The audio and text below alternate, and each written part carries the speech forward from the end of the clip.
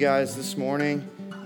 James, just a heads up, I think my daughter's going to be joining the musician development program anytime now. She soulfully is back there. Behold, behold. I'm like, man, bring it, girl. The soul of a little body filled with soul. My name is Jamie, if we haven't met yet. I'm the guy who most Sundays gets to open up the scriptures, preach God's word as a means of grace to his people. Excited to do that this morning. We'll get into that in just a second. Before I point you to this morning's passage, if you're new to our church or you haven't been tracking for very long, maybe you were here a few weeks ago and there were standalone sermons happening, and now all of a sudden you're back in the fold and we're on a journey that you may not have been a part of. And so let me just catch us up to speed. We're in the book of Luke right now. We've been there for quite some time. We're going to be there for quite some time, probably the better part of the next year or so. A journey that we're going to have a rest stop around the season of Advent to dive into the beauty and wonder of the first and second comings of Christ. And it's crazy to think that we're not months and months away from that, but yet rather weeks away from that. As I mentioned before, the book of Luke, it's one of the four gospel accounts. Most of us know that. It's surely a historical account. It's filled with tons of historical details. You see that from the very beginning of the book itself. You don't even have to leave chapter 1 to see that. But more than that, it's a declaration of Jesus as the fulfillment of God's redemptive promises. As I mentioned on a number of occasions throughout this series, because I don't want it to get lost on us, and so this won't be the last time I say it, Luke composed this writing that you and I might know, that we might have certainty regarding the Son of Man who came to seek and save the lost. In the words of one commentator, Luke's gospel account is the gospel of knowing for sure. If you come in with questions, with doubts regarding Christianity, with who God is, with what it means to interact with God, with whether we can interact with God, all of the various worldviews that we might bring to the table, from atheism to agnosticism to deism, Luke wants us to know for sure who God is and what he's done for us in Jesus Christ. But more than that, and this is where Luke is going to press on this idea of easy believism that has managed to creep its way into the church. And we're going to see him do this over and over again throughout the rest of this series. More than that, more than knowing for sure who Jesus is and what he's done for us, Luke writes that we might follow Jesus as our Lord and God, as an outworking of the sure knowledge of who he is. In other words, Luke doesn't believe in a Christianity that says, Jesus died for my sins and I will now coast to my death, be my own God, and when I breathe my last breath, look back on the moment that I prayed a prayer, signed a card, walked down an aisle. Luke has no room for that. Jesus is either infinitely valuable, worth giving up everything to gain, or he's not.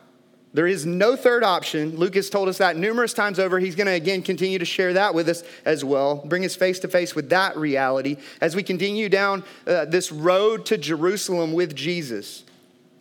It's a journey that, many of you know this, would radically transform the closest of Jesus' disciples as they would go on to give their lives, most of them, for the sake of the gospel. And it's a journey that could very well radically transform our lives as we continue to sit at the feet of Jesus and follow him down this Calvary road. And so, with that said, I want to invite us to open up the scriptures together to Luke chapter 10. That's where we're going to be this morning, verses 25 through 37. If you don't have a Bible, you'll be able to track with me. Up on the screen behind me, this morning's passage will be there. Any other passages of scripture that we look at outside of Luke's gospel account, any sort of commentary quotes, things like that. Let me go ahead and pray for us and ask God to do a great work this morning as we open up the scriptures together.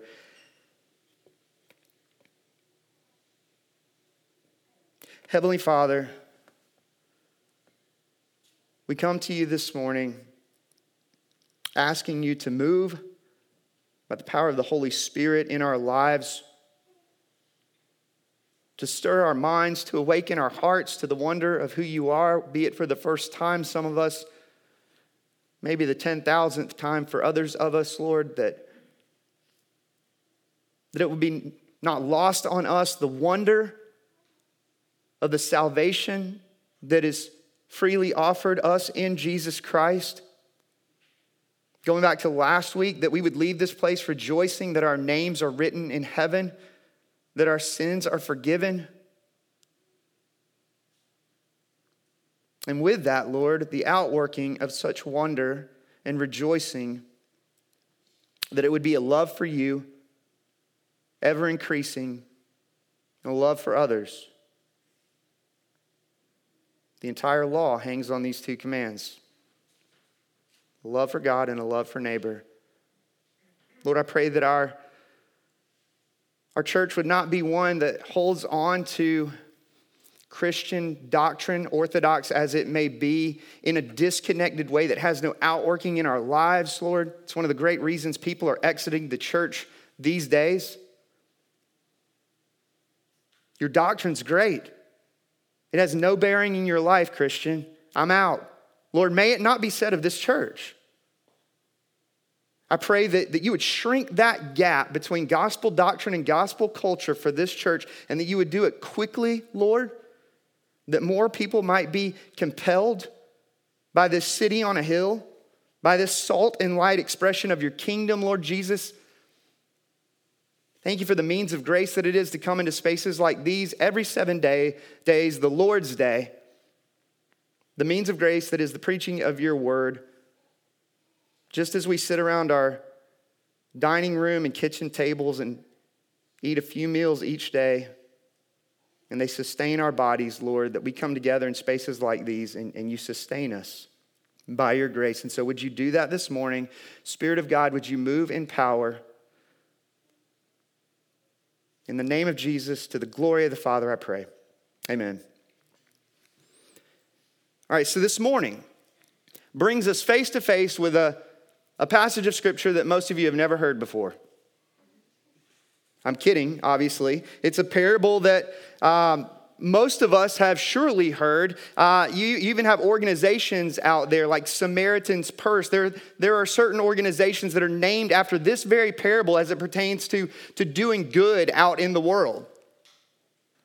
It's a parable that, interestingly, we would not have if we didn't have the book of Luke.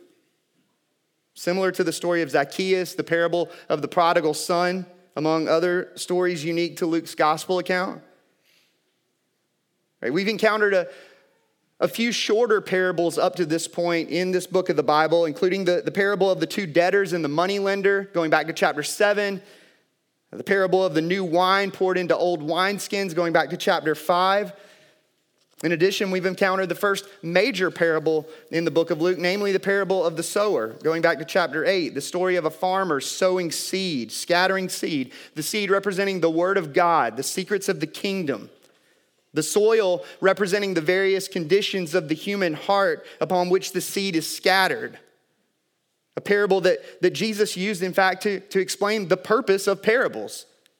A parable being a story with a deeper meaning, a story that communicates a deeper reality or a hidden truth. The misconception is that parables are forever and always meant to make it easier to understand the kingdom of God. But the fact of the matter is that parables prevent some from understanding. The Puritans used to say, the same sun that melts the wax hardens the clay. That's what a parable does. It both reveals and conceals, melting the hearts of those with ears to hear and eyes to see, those to whom it has been given by God's grace to know the secrets of the kingdom, while hardening the hearts of others in divine judgment. It makes perfect sense that Luke would include the parable of the Good Samaritan right here in his gospel account. Remember, Jesus has just called his disciples to rejoice, if you were here last week, not first and foremost in their success or their authority or their power, even that which they've been given in terms of their giftings for the sake of Christ and his gospel, rather to rejoice that their names are written in heaven. Chapter 9, verse 20, on the inside of the promise. An exhortation which Jesus follows with a prayer as he himself rejoices in the mysterious gracious will of the Father having hidden the secrets of the kingdom of God from the wise and understanding while revealing the secrets of the kingdom of God to those who are childlike in humility and lowliness. It's Mary's song of praise going all the way back to the very beginning of this book of the Bible.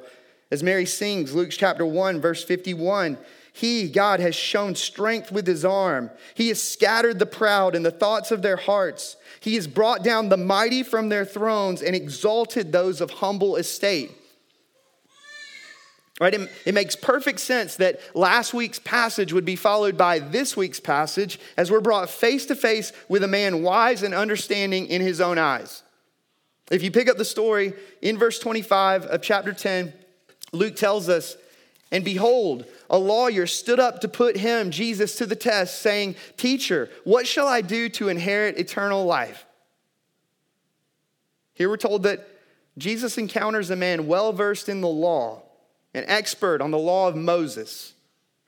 Remember, Jesus has just recently declared to his disciples, chapter 9, verse 22, "The Son of Man must suffer many things and be rejected by the elders and the chief priests and scribes, those educated in the Jewish law, and be killed, and on the third day be raised."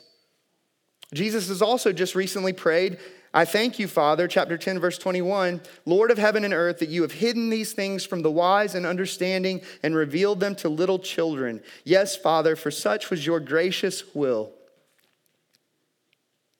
Jesus has just declared that the secrets of the kingdom of God are not for the wise and understanding. And who comes along?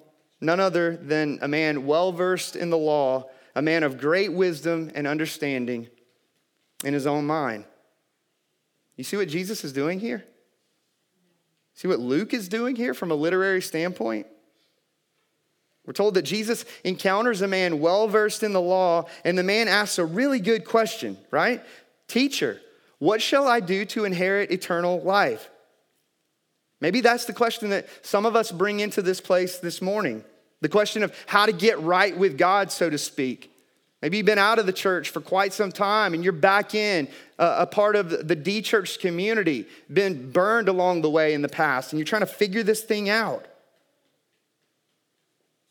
If that's you, whatever brings you into this space, I'm excited that you're here, and I think we're going to get to the answer to that question soon enough. For others of us, we'd love to have someone ask us that kind of question, right? The low-hanging fruit of evangelism. No relational investment, no years and years of prayer for a person. Just the simple question, hey, how do I inherit eternal life? Except that it's not a simple question, because the man that Jesus encounters isn't asking from a place of humility. This is a very different situation than that of the Philippian jailer in Acts chapter 16, who asked Paul and Silas, "Sirs, what must I do to be saved?" That man having come to the end of his rope. No, the lawyer that Jesus encounters is coming from a place of perceived wisdom and understanding, and more than that, a hostility toward Jesus. Let me offer a few reasons why I think this is true. For one, we're told that the lawyer stood up to put Jesus to the test. As he's surrounded by people sitting at the feet of Jesus, a posture of discipleship, the man stands up, one. The same language here, putting Jesus to the test, the language used in Luke chapter 4 to describe the temptation of Jesus by Satan in the wilderness. That Satan attempted to put Jesus to the test in an effort to derail Jesus' mission, to which Jesus responded, Deuteronomy chapter 6, verse 16, "You shall not put the Lord your God to the test." And yet here, we encounter a man seeking to put the Lord Jesus to the test. Second, we're told that the man is well-versed in the law, meaning that he knows what the Bible says. He's well-versed in the scriptures. We'll see it in a moment. He's not really looking for answers. He's looking to use his knowledge to trap Jesus. Right? If James ever asks you, "What must I do to play guitar?" don't fall for it. We're told that this man is an expert in the law and that he comes to Jesus asking Bible questions. Third, we're told that the man, according to verse 29, we'll get there soon enough, is seeking to justify himself.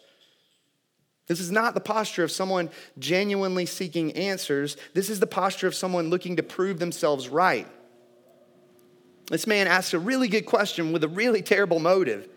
"Teacher, what shall I do to inherit eternal life?" And Jesus said to him, verse 26, "What is written in the law? How do you read it?" This man seeking to put Jesus to the test. Jesus does this a lot in the gospel accounts. Now put to the test himself. Jesus answers his question with a question. You're the expert in the law. What does the law say?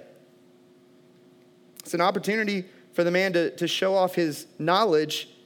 And so he responds, verse 27, you shall love the Lord your God with all of your heart, with all of your soul, and with all of your strength, and with all of your mind, and your neighbor as yourself. Man responds with a couple of references to the Mosaic law, those VBS Bible drills they worked out in the moment. We would expect that from him. He's an expert in the law after all, right? Better get this right if nothing else. The reference is coming from Deuteronomy chapter 6. Hear, O Israel, the Lord our God, the Lord is one. You shall love the Lord your God with all of your heart and with all of your soul and with all of your might. And then also Leviticus 19, verse 18, you shall not take vengeance or bear a grudge against the sons of your own people, but you shall love your neighbor as yourself. I am the Lord. The lawyer responds to Jesus with the scriptures.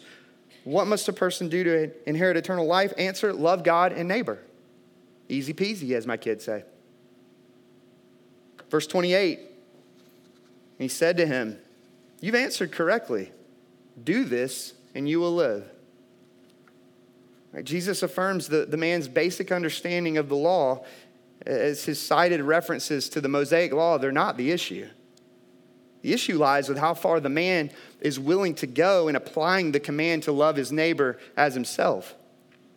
The man had asked, what shall I do to inherit eternal life? To which Jesus says, do this and you will live.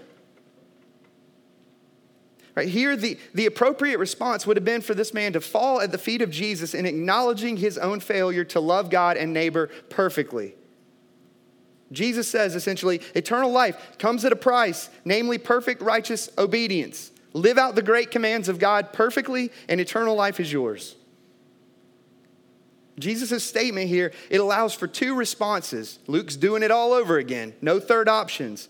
Either I can't do it, it's not possible, I need a righteousness outside of myself, or I can do it, it is possible, I just need to find the loophole in which I can justify myself or the right boxes to check. The second of which is the lawyer's response. Verse 29, but he, desiring to justify himself, said to Jesus, and who is my neighbor? I mean, how many days a week do I need to read my Bible for God to love me? How many minutes a day? How much of a prayer life do I need to have quantitatively? This story would be over. We could all go home if this man had responded, I can't do it, Jesus. I don't love God and neighbors as I ought. Son of David, have mercy on me. Instead, his desire is to justify himself. And so he asked Jesus, who is my neighbor? Which assumes that some people are not. What's the expectation? The checking of the box, so to speak. How good is good enough? Jesus, whom must I love? Question that Jesus has already answered, going back to chapter 6 in his famous Sermon on the Plain. Enemy love, Jesus said there. A completely unnatural, supremely radical love without limits. Kind of love expressed in the now famous story that Jesus goes on to share with the lawyer. Verse 30, Jesus replied, a man was going down from Jerusalem to Jericho, and he fell among robbers who stripped him and beat him and departed, leaving him half dead. Right, Jesus responds with a parable which doesn't bode well for a man wise and understanding in his own eyes. Again, chapter 10, verse 21, the Father is pleased to reveal the secrets of the kingdom to little children. A man was going down from Jerusalem to Jericho, Jesus says, 17-mile stretch through the barren wilderness of Judea, about a 3,000-foot drop from start to finish in elevation. It's the area of town where you lock your doors. You don't gas up at this exit, so to speak. The Palestinian mountains, they were a great hiding place for people to rob people, travelers, of their possessions. A man was going down from Jerusalem to Jericho, Jesus says, and he fell among robbers who stripped him and beat him and departed, leaving him half dead. Now, this is fascinating what Jesus does here. I love it. We oftentimes make our judgments about people on the basis of their external appearance. That kind of book by its cover stuff, right? And yet Jesus leaves no space for that whatsoever, giving us little to no information about this man left for dead. We know he's a man. That's about it. Naked, stripped of any and all identity markers. Who is my neighbor? Good luck trying to shrink the list down. Now, by chance, Jesus says, a priest was going down that road, and when he passed him, when he saw him, I should say, he passed by on the other side. So likewise, a Levite, when he came to the place and saw him, passed by on the other side. Right, here you have two men who stand among the religious elite in their own different ways, a priest and a Levite, both involved in temple duties, both likely having just left the temple. Here encountering a man beaten, bloodied, seemingly lifeless, for whom to stop would have been to risk ritual purity in the possibility of touching a corpse. I mean, they didn't know if he was dead for sure. Not to mention the danger of stopping in the bad part of town. Who wants to do that? Perhaps they just simply are too busy. Maybe they don't even care. Jesus doesn't tell us why they don't stop. He simply tells us that they don't stop. Both having clearly seen the man lying on the side of the road, again, Jesus refuses to help us shrink the list down, this time as it pertains to motivations for why we would stop versus keep going. Verse 33, and this is where it gets strange. But a Samaritan, Jesus says, as he journeyed, came to where the man was, and when he saw him, he had compassion. Now, many of you know this,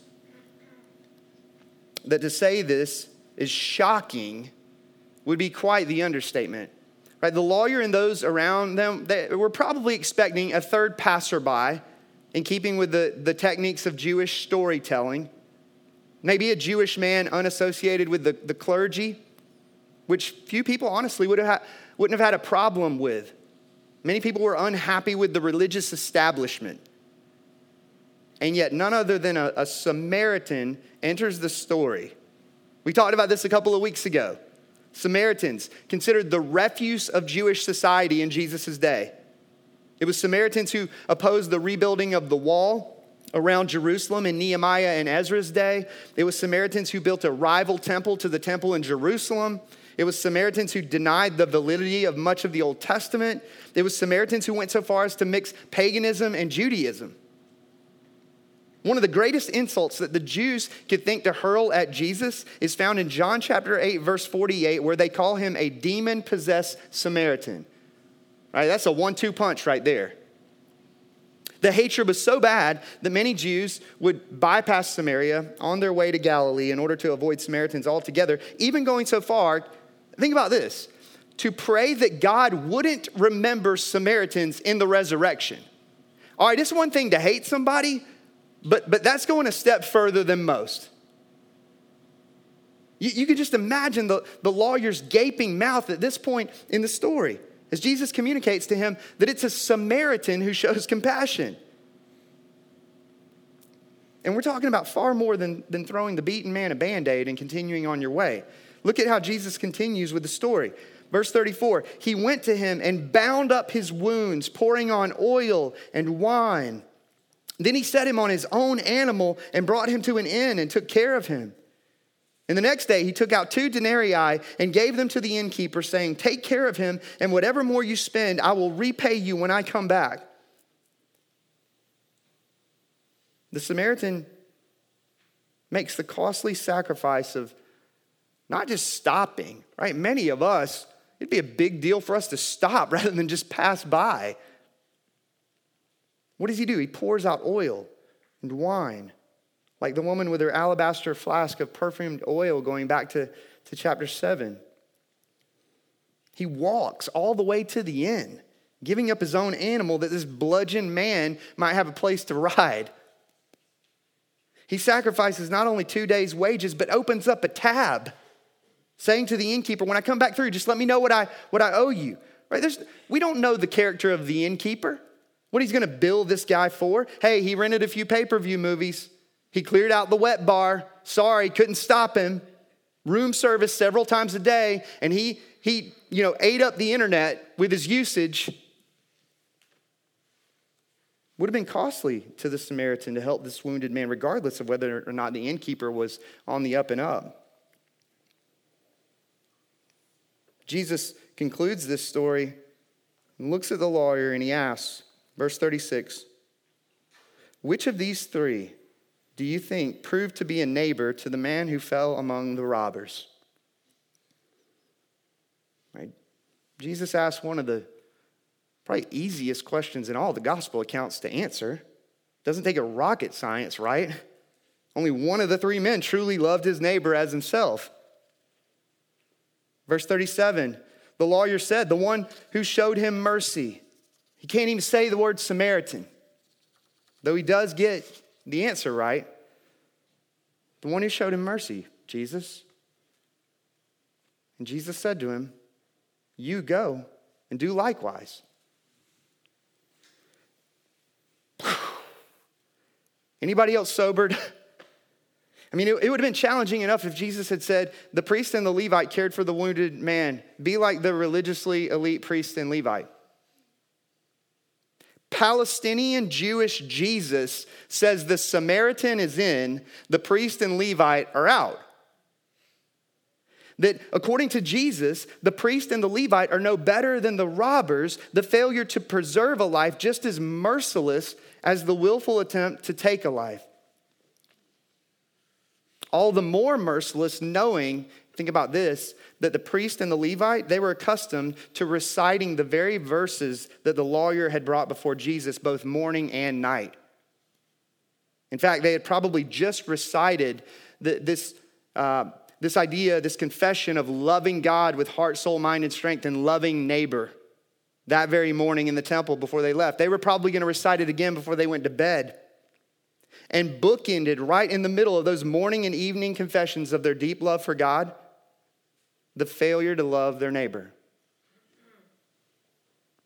Might there be something in that for us as we come into places like these and we make our confession and then we step out into the world? There is no loophole. The question is not, who is my neighbor? The question is, will you be a neighbor to anyone you meet?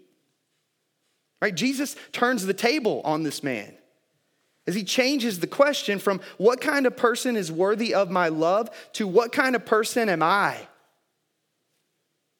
Right? Once we're told that there's a half-dead man lying on the side of the road, think about this. The shift of focus moves from that guy to the kind of people who are walking by for the remainder of the parable.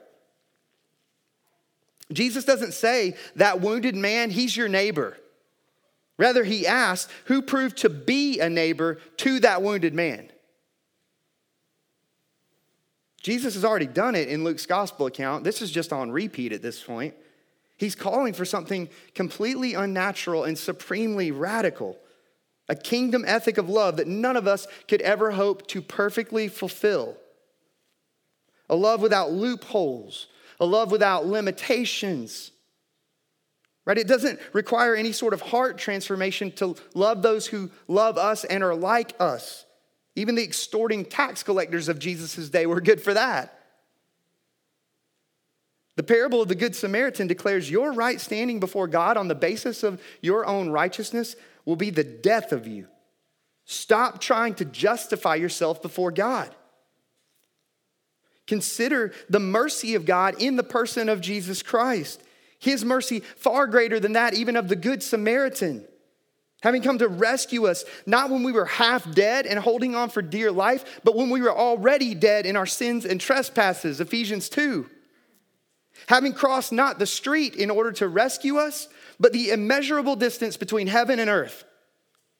Having given up not a few days' wages and a measure of convenience, but his life. The same Jesus who would go on at the end of that Calvary road to cry out in one of the greatest acts of enemy love the world has ever known, Father, forgive them, for they know not what they do. the Lamb without blemish or spot, whose righteousness is credited to sinners by faith, forever satisfying the law's demands against us and bearing our sins in his body on the tree, so that in him the fullness of mercy and forgiveness might be ours. Therein lies our justification. Therein lies our right standing with God.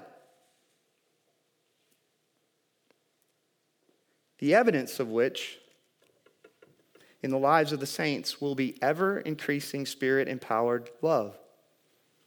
The outworking of God's redeeming love for us in Christ. We saw it in the stories of both the centurion servant and the sinful woman forgiven in chapter 7. That out of the ashes of self-abandonment comes a life of love, in grateful response to the true forgiveness that can only be found in Jesus Christ. In the words of one commentator, for Luke, true faith is what happens when someone looks at Jesus and discovers God's forgiveness. And the sign and proof of this faith is love. I would ask, where do you see pain around you? Where do you see hurt around you? Where do you see opportunities to, by God's grace, show compassion and care, to be inconvenienced for the sake of others to the glory of God? D.A. Carson says, and I think this is incredibly compelling, in a day and age in which so many people have exited the church in spaces like these, citing near the top of the list that the church's confession and doctrine doesn't seem to match her practice in life. Carson says, I am persuaded that should the Spirit of God usher in another period of refreshing revival in the Western world, one of the earliest signs of it will be that admission of spiritual bankruptcy which finds its satisfaction in God and his righteousness and goes on to be richly merciful toward others. It's the seed of faith birthing the fruit of righteousness. Going back to last week, have you heard those sweetest of words wash over you? Your name is written in heaven. Your sins are forgiven. Do you know the forgiveness of Jesus? The life of love and gratitude that flows from the forgiveness that's found in him. He who's been forgiven much loves much. I invite you this morning to rejoice that heaven's King has satisfied the heart-piercing demands of the law on behalf of spiritually bankrupt sinners like you and me, filling us with his Spirit, mind you, that we might sing with our hearts and lives the song of the kingdom. A salt and light kingdom of God-glorifying neighbor love by his grace, completely unnatural and supremely radical.